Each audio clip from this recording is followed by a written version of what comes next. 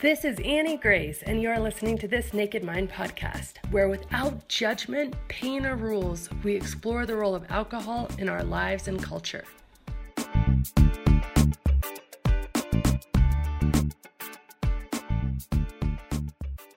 Hi, this is Annie Grace, and welcome to This Naked Mind podcast. I am here today with someone really special because her name is Catherine Gray, and Catherine Gray is an author. Her book is just out. I have it right here with me, and I am very lucky to have the early edition because I was actually able to give an endorsement for the book in the beginning of this book, which was such an honor because Catherine is just such a brilliant book, and I'm thrilled to have you on the show.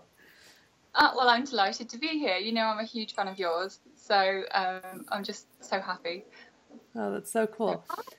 So I would love to, so your book is The Unexpected Joy of Being Sober, and I think that's what's just so cool is the title gives me like almost goosebumps because it's like, wow, that is so true. It is so unexpected and such a joy. And I think it's something that, at least for me, I wish I would have sort of known decades ago almost, like, oh, why couldn't I have gotten this message sooner? But people like you writing this book is getting it out to the masses, and obviously that's what this podcast is all about. But I'd love to start, if it's okay with you, just kind of with your story. And so, you know, kind of who were you when you were just kind of caught up in it, and before you even started questioning your drinking, but, you know, we're obviously drinking just like everybody does, and kind of talk to us a bit about who you were. Okay, great. I'll go back to my 20s because that was when it all kind of started. It's suddenly like 1,000,000 degrees in here. I'm just going to take this off. I'm a little bit nervous. So basically, in my 20s, I was a writer and an editor, and I worked for Cosmopolitan and Glamour magazine. And basically, it was like the coolest job ever. But it meant that I could go to free drinks parties every night if I wanted to, and I did want to, so I went to them all. But I was just your archetypal party girl. You know, I was mostly holding it together at work, but, you know, I was getting promoted, I was doing quite well, but I started falling apart in my late 20s. Probably when I was working at Glamour mostly, but I'd already started falling apart before that. You know, I was calling in sick to work. I was having to tell lies to get out of trouble. I was incapable of being faithful to anyone because I was snogging men in blackouts, and my friends would tell me afterwards and I would be horrified. I was awful with money, still pretty bad with money. But, you know, I would just spend my last £30 on going to a nightclub rather than buying food. I was just a mess, and so I started trying to control alcohol. I had this like beautiful golden notebook, and I started a unit diary in it, which you know, alcohol units, it's the same in the States, right? Where you we don't talk about it quite that way, but it's basically like an ounce or something is a unit, or Oh, okay. Yeah, I think probably a shot, like 25 ml is a unit. So my aim in this like golden notebook was to keep my drinking to just 3 nights a week. So take 4 nights off and keep my intake. I was really into wine. Wine was my thing at that point. Later I would switch because I thought wine was the problem, not my drinking. So to keep it under 3 bottles of wine a week, and like, I thought, this is going to do it. Like, this notebook is going to fix my drinking. And it was such a bust. It just didn't work at all. Every week I was drinking more than 3 nights. I was mostly drinking 5 nights a week. Occasionally, I think 1 week I took 3 nights off drinking. And I was like, woohoo! But that was 1 week out of many, many weeks. And my intake was sliding out of control. You know, some weeks I could manage 40 units, but most weeks it was 50 units or 60 units. So I knew there was a problem. So I stopped keeping the diary. That was my solution. And I moved to other ways to try and moderate. Like, I banned going to the free drinks parties and just spent a lot more money on booze. I got a gym membership. I thought going to the gym would fix it. It didn't, because then I started telling myself that the treat should be wine after the gym. And just every effort, then I switched to cider because I thought that would be better than wine because it was wine. That was the problem. And that didn't work either. So it was becoming clear that, you know, I wasn't able to moderate. It just wasn't something within my grasp. And my behavior was becoming more and more And so outrageous. how did that feel? Frustrating, because I'd always been able to, if I wanted something, I could generally get it. Like, I wanted to get into magazines. I managed it through persistence and hard work. I just thought, if I apply my intellect to this, I'll be able to sort it out. And that didn't happen. So I was confused. I didn't think I was addicted. I just thought I needed to find the willpower to sort it out, and I just hadn't managed to source it yet. And were you talking to anybody about it at the time, like your friends or anything, or was it just kind of nobody knew about the Golden Notebook and you were on your own? Nobody knew about the Golden Notebook. I thought if I told them, then that would start a chain of events where I would have to stop. So I kept it completely locked down. And people made jokes about my drinking all the time, and I would laugh it off and, you know, just do the party girl persona. I love drinking. You know, I don't get hangovers. I got crushing hangovers, but I managed to hide them mostly. So yeah, it was really lonely time because I couldn't tell anybody about the struggle because I didn't want to quit. Ultimately, I wanted to find the thing that would help me control it, and I just couldn't find it. And then I was a nightmare. I was behaving really badly because I was always hungover or drunk, basically. I mean, there was the odd day when I wasn't hungover, but I was pretty much hungover from the night before. And I was snippy and melodramatic and just not a good person to be around. So my boyfriend at the time dumped me shortly after my 30th birthday. And we'd been together 3 years, and I was really in love with him. And that's when I really started to unravel, and I started drinking by myself. Like, I stopped going out, just started staying in and drinking. And then it was another 3 years of drinking. So I quit when I was 33, and things got really dark for me. So I'm just so happy that I quit. So, yeah. And so when you were thinking of quitting, like, so you quit, you wanted to moderate so badly, and there has to be a reason because you thought that quitting would be quite horrible, I imagine. Is that sort of true? How did you think? Absolutely. I thought I was never going to go out again. I thought alcohol was the thing holding me together. I was aware that I had some social anxiety. I didn't know how much until I quit. I thought alcohol was the source of all the fun in my life, and all the bonding and all the laughter and all the, you know, good relationship times. And I thought without it, life would just be joyless and boring and dreary and lifeless. So I wanted to do anything I could to hang on to it. Yeah, no, totally. I think that's very common. I mean, I certainly felt that way as well. It was as if, okay, what would the point almost be, because it seemed like such a big thing. Yeah. So when you were thinking about this and realizing, okay, I need to actually quit. I have a friend, Mary, and she described that moment of just like feeling just completely down and depressed about it. But then was there a specific moment for you that was like, okay, this is the thing, like there's no other option at this point? I think there was loads of different moments, really. It probably hundreds of moments like that, because it wasn't a case of me saying, right, I'm going to quit, and then me quitting. It was a case of me saying I'm going to quit, and then 5 months of slipping and sliding and not getting it, but putting together more and more time, so incrementally getting more towards sobriety. I've forgotten your question. So how did, I was just wondering if there was any specific moment, but I actually have a different question. because there's a lot of people, especially like, I have these great Facebook communities online, and I've recently started something called the Alcohol Experiment, which is just like a 30-day break. And a lot of people really, you know, they either can go the 30 days, but then they fall right back into it, or they can't get past the first week.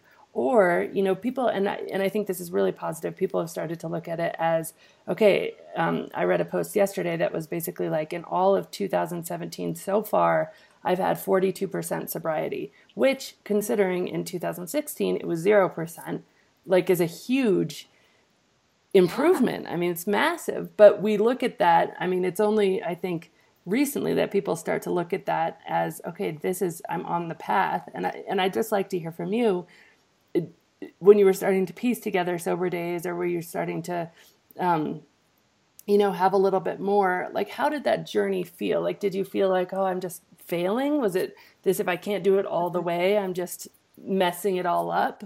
Because in hindsight, I'm sure you can see it was all part of the journey, right? But like in the moment. Yeah, absolutely. Yeah, I felt like such a failure. I didn't know why I couldn't get it. Each time it happened, it became more depressing, and I didn't think I was ever going to get there. But actually, I emailed somebody yesterday about this who contacted me on Instagram. I think it's a bit like yoga. So I've been going to yoga for, I don't know, 3 or 4 years. And crow pose, the one where you have to like balance on your hands, and it's really difficult. And I thought, I'm never going to get this. Every time I tried to do it, I was nowhere near doing it. I fell on my face. I failed every time. And then one day, suddenly, out of the blue, I could do it, and now I can do it easily.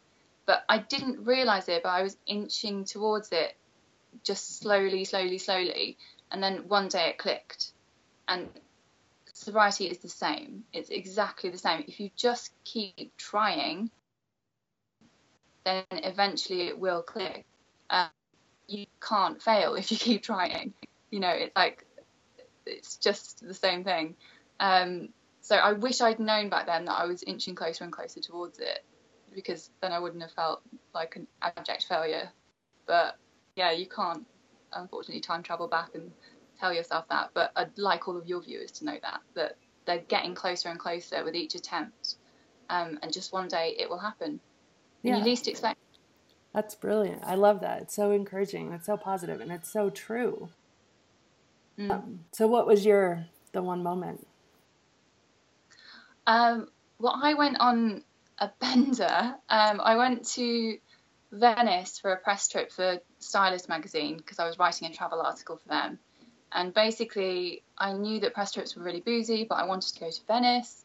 And I put going to Venice above like protecting my sobriety, which was at that point about 30 days. And the first night I managed to not drink, but I just felt like, my fingernails were like gripping the table. It was so hard. And the second night I allowed myself to be cajoled into drinking, and then it just turned into a week of absolute messy drinking. And it was just, I just had enough. I just had enough of that cycle. And I realised that, because in the end, on the last day, I was drinking mouthwash to try and get some alcohol into my system. And then I started feeling unwell, and I was Googling, can mouthwash kill you? And yes, it can. It's toxic, and I realised I don't want to die. This is not what I want. So it was, a really searing moment where I was like, I want to rescue myself here. I don't want to die. It might take 10 years, it might take 20 years for me to die from alcohol, but it will eventually happen. I will die prematurely from it. So it was a real clear moment where I just knew that I was at a fork in the road. And I felt like it was either continue drinking and get ill and lose my friends and family and my career go down the pan, or really, quit. But I didn't know that time it was going to stick. So that's the thing. You don't know when it's going to stick. But one day it just does. That's so interesting. So you didn't feel like, okay, this is it, this is the time. It just Did anything feel different about this time, or was it just okay? You just were going to get back on the horse, and then all of a sudden you were at 30 days and 60 and 90, and it just started. Like, what was that journey like? I think, okay, there was something different about this time, and this time was I just became obsessed with reading about sobriety and listening to podcasts, and poured all of my energy into it. I treated it almost like a full-time job, and I guess that was probably what made it stick, because I became fixated on it and just really interested in reading about the brain and finding other sober people through Facebook groups and meeting up with them eventually. And I just devoted all the energy that I had to drinking and hiding my drinking to finding sobriety. So I guess that was the thing that made it stick. Don't know whether I'm making sense. No, totally. That makes so much sense. And so, what in those early days, like, did you still find it quite challenging? I mean, you talked about like gripping the table and fingernails, and was it still that way after this kind of one trip to Venice, or did it get easier? It did get easier, but it was difficult. I mean, I think the thing is, the first time you do anything sober is the hardest, and then it just gets easier and easier after that. So the first time I went to a gig, the first time I went to a birthday party in a pub, the first time I went to a wedding was hard. It was hard. I mean, of course it's hard. I hadn't done it for 21 years sober. I honestly hadn't been to a party sober. So if you look at anything, if you try to suddenly change the way you do something, it's going to be difficult. It would be like trying to write with your left hand if you're right-handed. It's just about learning a new skill in a way, like learning how to do things sober. But I have finally had some hope, I think, because I found all these resources that I hadn't known about before, where I just really felt optimistic, and I was reading loads of cool books like yours, and listening to interviews from people who really were convincing me that life was going to be better on the other side. So I think it's all about finding the hope and finding other people to give it to you in a way. That's one of the key things. Yeah, for sure. And I think that, the more, it's like you don't have any of your own experiences, so you don't have any knowledge about what it will be like. Everything is scary the first time.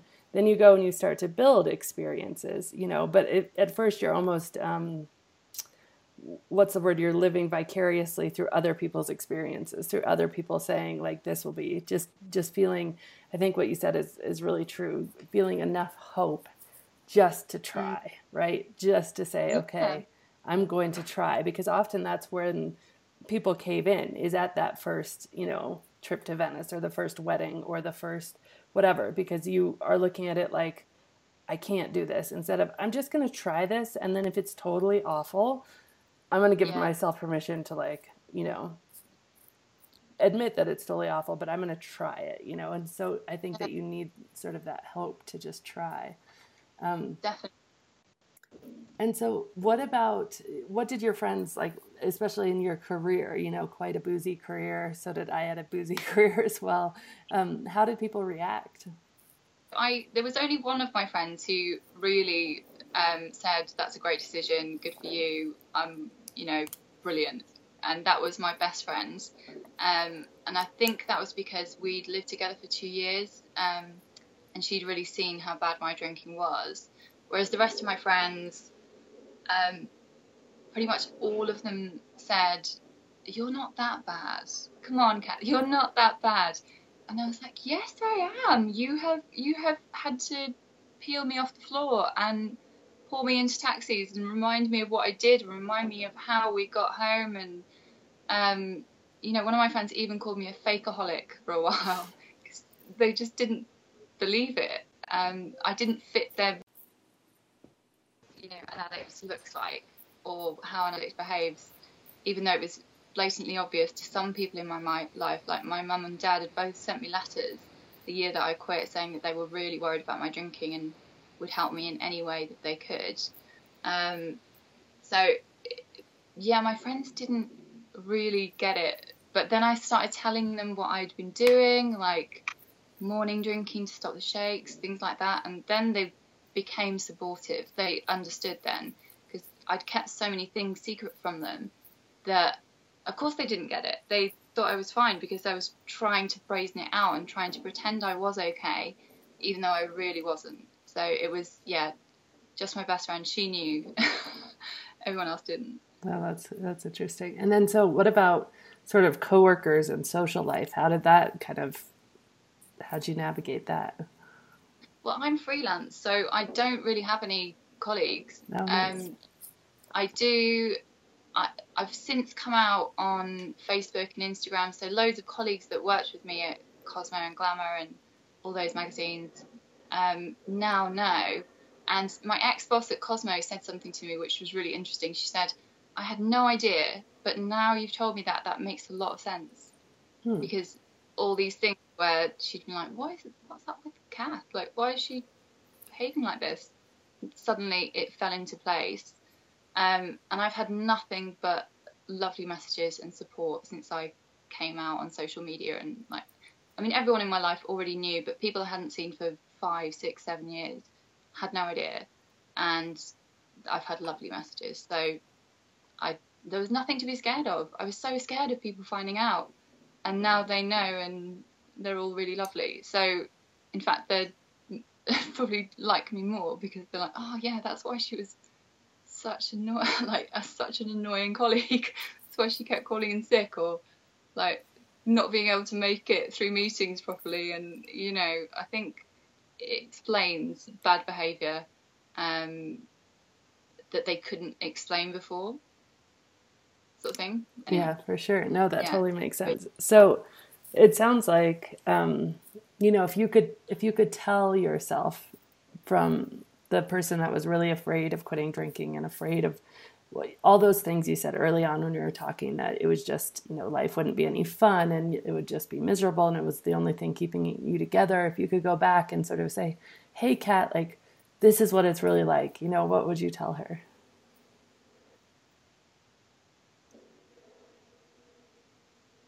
Oh no, you've frozen.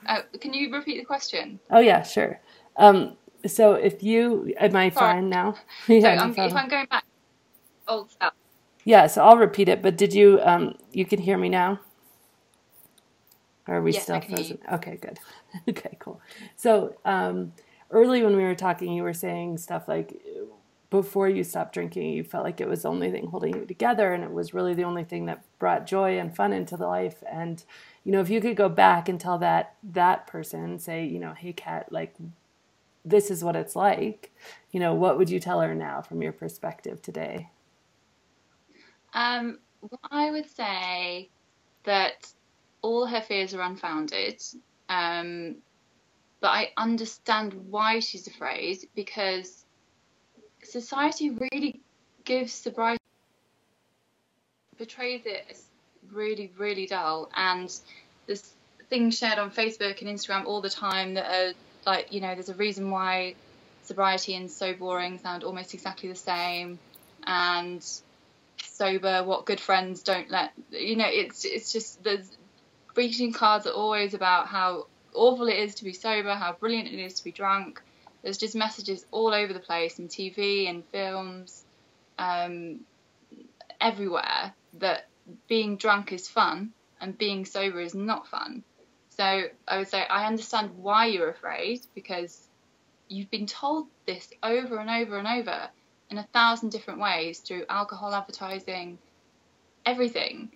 But it's not like that. It's so not like that. It's amazing. And you'll be able to do all the things that you could do before. You just won't feel terrible the next day, and you won't lose hours where you don't remember what you did or what you said and then get paranoid the next time you see that person. You won't have to spend all your money on booze. You can spend it on traveling. you know, everything in your life will get better without question. You just don't know it yet and you can't imagine it. So yeah, that's what I'd say. Yeah, and that's very much like the title of your book, like the unexpected, you know. So why, Yeah. can you talk a bit about sort of why you chose that title? Well, I just felt like it summed it up really, because I thought, okay, I'll get sober, you know, I'll be less of a nightmare, I'll be able to keep my career together, I'll keep my family and friends, but I will be dull and my life will be dull, but you know, I'll get these things in return. So I didn't think it would be so euphoric. I didn't realize that when you numb out, because alcohol is, you know, people use it to numb things. They use it, if they have a bad day at work, they come home, they open a bottle of wine, they numb that stress, and it does work to a certain degree. But you numb out the good things as well, because I really don't think that you properly feel joy when you're drunk. You may like laugh more easily or be up for doing the conga or whatever, but you're not really feeling it because it's not truly authentic. So everything feels much more acute now, whether that's sorrow or joy, if that makes any sense. But I just want everyone to know that it doesn't suck. It's actually brilliant, and there's nothing to be afraid of. You know, it is difficult, of course it is, because it's, you know, you're going against a societal norm. People are going to they're going to ask questions, which is one of the things that I think needs to change. People should just be allowed to not drink and not give an explanation. But it'll be really, really worth it, and you'll feel so much better physically. You know, everything about my body feels better now. I didn't, like, sober sleep, like, who knew? I used to wake up several times a night needing to drink water or go to the loo, or, you know, I couldn't have imagined how good sober sleep would feel. Just everything functions better because your body does not react well to having a neurotoxin put into it 4 or 5 times a week in binges. It really doesn't like it, and it reacts by not working properly. So yeah, I mean, did that make any sense? Yeah, no, totally. It makes a lot of sense. That's great. Okay, good. So you used a lot of different, you know, you said groups and books, and can you just give some of those, well, first of all, I've read Catherine's book and it is excellent. So I recommend getting this book as a great first step, because it's not only just such an engaging story, but it's also very, very practical. So there are so many things within your book that I think are just tangible that you can like take and do, like very specific, which I think is great. I think it's so helpful. So I think this is a book that isn't just going to be a memoir. Memoirs are nice. You can relate to people. You don't feel so alone. But this book is so much more than that, because there's actual substance and actionable items, which is very cool. But in addition to your book, obviously, and then in addition to my book, which, thank you, I'm so glad that you read it and it was helpful for you. But what other resources can you point listeners to? Okay, in terms of books, my top 5 are yours, as you know. Unwasted by Sasha Skoblik. That was the first book that really gave me a lot of hope, because she focuses on the sobriety as well as the drinking. I think a lot of memoirs are about dark drinking days rather than, and then it ends. And you're like, okay, but what happens next? What about the happy ever after? And she goes into the happy ever after, which I really like about that book, and she's a fantastic writer. I also really liked Kick the Drink Easily by Jason Vale, which is not the most amazingly written book, but he dismantles all the myths around, you know, sobriety makes you sexy, drinking makes you sexy, drinking makes you funny, drinking is a social lubricant. You know, he really effectively takes those apart and makes you think about things differently. So that was a game changer for me. I love Dry by Augustine Burroughs. It's just amazing. And I'll just look at my bookshelf. What's the other one? Blackout by Sarah Heffler. That's brilliant too. So all of those I would recommend. But yeah, I wanted practical, specific things that I could grab onto, which is why I've made mine like that, and yours is definitely like that as well. And other resources. So podcasts. I listen to the Bubble Hour a lot every night in the first couple of months. I listen to Home podcast a lot. Since Right Now is good as well. So those were, The One You Feed, sort of self-improvement and why we do things and how the mind works, and it's just really fascinating. Little things like I procrastinate. When I procrastinate, I'm more likely to think about drinking. So how can I stop procrastinating? You know, it's such an all-encompassing thing, and The One You Feed goes into all of those things. I think that's it. That's awesome. That's great. That's a huge list. Very helpful. I'm sure people will really appreciate it. Yeah. Is there anything else you want to sort of say or leave with, or any last advice? Let me have a look at my notes. Yeah, I do want to say one thing. So when I was drinking, I felt like I had to lie all the time to cover things up. And because of that, I felt constantly terrified that I was going to be busted for lying about food poisoning to get out of work, or lying about where I'd slept one night when actually I slept at a random person's house because I went back to a house party. And that's one of the best things about being sober is I can just be honest, because I don't do that kind of stuff anymore, which feels so good.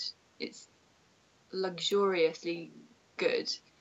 So that's one of the big pluses that I didn't actually touch on. Oh yeah, and I want to talk a little bit about society. So I do think things are going to change, because here in Britain, I don't know whether it's the same in the States, but there's been a 40% rise in millennials choosing to be sober, which is awesome. There's all these sober bars popping up. There's a few in London. There's these sober raves called Morning Gloryville, which are huge. They have like 900 people attending them, and people love them. So I think it's a movement. Like, we're on the threshold of a big social change, and there's not just my book coming out in Britain in December. There's 3 others coming out as well. Oh wow! So that's amazing. Clearly, publishers know this is a trend. And I think it's going to explode next year. I think it's going to be a huge thing. I'm hopefully setting out something called Sober Spring with a partner that's yet to be determined, where because we have Dry January, do you have that? Loosely, not as formal as in the UK, but. Okay, cool. So I reckon it takes at least 90 days for people to see what it's actually like, because for me, the first 30 days were the hardest, like absolutely the hardest. So it's like people do the hard bit without the good bit. It's like doing the start of a run without like the endorphins that kick in like a mile in. It's like just doing the slog at the start without actually doing. And they've shown that it takes 66 days for a habit to bed in. So 30 days isn't long enough, I reckon. So I'm trying to set out this Sober Spring where people do 90 days off. So yeah, I'm excited about that. Oh, that will be really cool. That's great. Very cool. Thank you for the chat. I really enjoyed it. Yeah, me too. Thank you so much. This has been great. It's so nice to have you on, and congratulations on the book coming out. And I think you're absolutely right. I think we're at the threshold of some major society changes. And I think just getting to the point where you can drink or not without being questioned about it would be huge. But I think that will just be one of the pieces. Yeah, it will change. I think in 5 years' time, 10 years' time, it will be as normal to be sober as it is to be vegetarian. Yeah. And I think sober bars all over the place. I think people are beginning to realise, like, is the price of this worth it? You know, is it worth this? You know, it might take me from feeling stressed and anxious to feeling relaxed quickly, but it's a cheat. It's like a shortcut, and there's a price to pay. And I think people are beginning to figure that out and question it, and Anyway, I'm rambling. No, it's so true. It's so true. I love Quite it. enthusiastic about it. Yeah, Anyway, it's great. Thank you so much. It's been a pleasure. Thank you. Have a wonderful day. This has been Annie Grace with This Naked Mind podcast. Thank you so much for listening. You can learn more at thisnakedmind.com.